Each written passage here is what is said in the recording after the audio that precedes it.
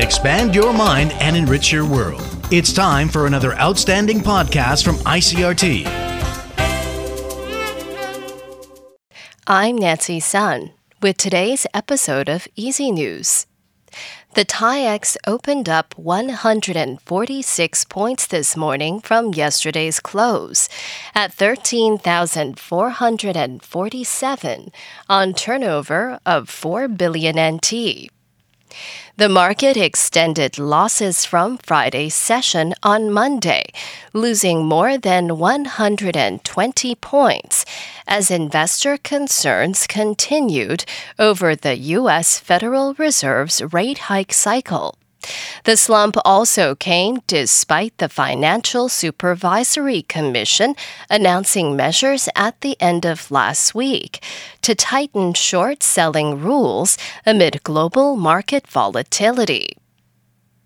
The visiting chairman of the German-Taiwan Parliamentary Friendship Group says Taiwan should be proud of its democratic development. Klaus-Peter Willsch made this statement during a meeting with President Tsai Ing-wen at the presidential office. The German lawmaker also lauded Taiwan for playing a major role in the world's semiconductor industry, saying the world's industries will face serious problems without Taiwan semiconductors. Willsch is heading a 7-member delegation to Taiwan, consisting of lawmakers from 6 different political parties, on a 5-day visit. The delegation will also be meeting with lawmakers and visit the Tainan Science Park for talks on trade and investment, high-tech industry, and supply chain security.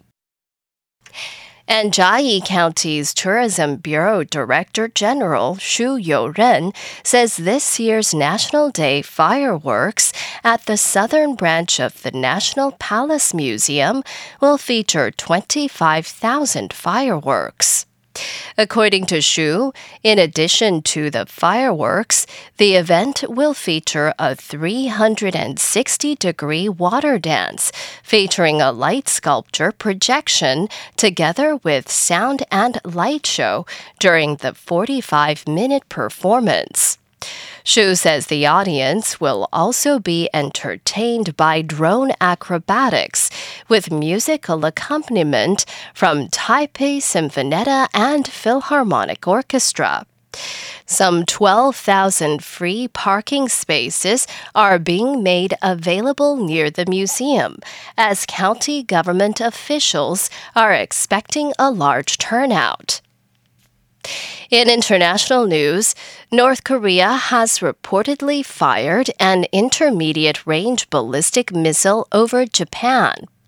The Japanese Prime Minister's office said at least one missile fired from North Korea flew over Japan and was believed to have landed in the Pacific Ocean. Officials say the missile landed in waters outside the country's exclusive economic zone after a 22-minute flight. Japanese authorities issued a J alert to residents in northeastern regions to evacuate to buildings nearby, the first such alert since 2017. Trains were temporarily suspended in Japan's Hokkaido and Aomori regions before their operations were resumed after a government notice that the North Korean missile appeared to have landed into the Pacific. Japanese Prime Minister Fumio Kishida strongly condemned the launch, calling it a reckless act. South Korea President Yoon Suk-yeol has called a National Security Council meeting to discuss the launch and says the North's reckless nuclear provocations would meet the stern response of the South and the broader international community. And finally, a Swedish geneticist has won the Nobel Prize for medicine. Svante Pääbo pioneered the use of ancient DNA to unlock secrets about human evolution. Jody Jacobs has more from New York. It was announced on Monday that Pääbo accomplished something seemingly impossible. He sequenced the first Neanderthal genome and revealed that Homo sapiens interbred with Neanderthals. Pääbo's discovery, made public in 2010 after he pioneered methods to extract, sequence and analyze ancient DNA from Neanderthal bones. Pääbo has worked as the director of Max Planck Institute for Evolutionary Anthropology in Germany since 1997. And is an honorary research fellow at London's Natural History Museum. The genome he sequenced showed an entirely new kind of extinct human. Jody Jacobs, New York. And that was the ICRT News. Check in again tomorrow for our simplified version of the news, uploaded every day in the afternoon. Enjoy the rest of your day. I'm Nancy Sun. Hey there. I hope you've enjoyed today's episode.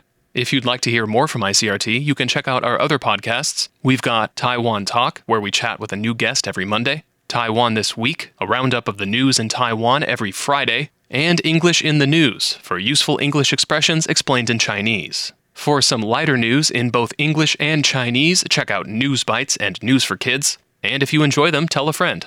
Thanks for listening.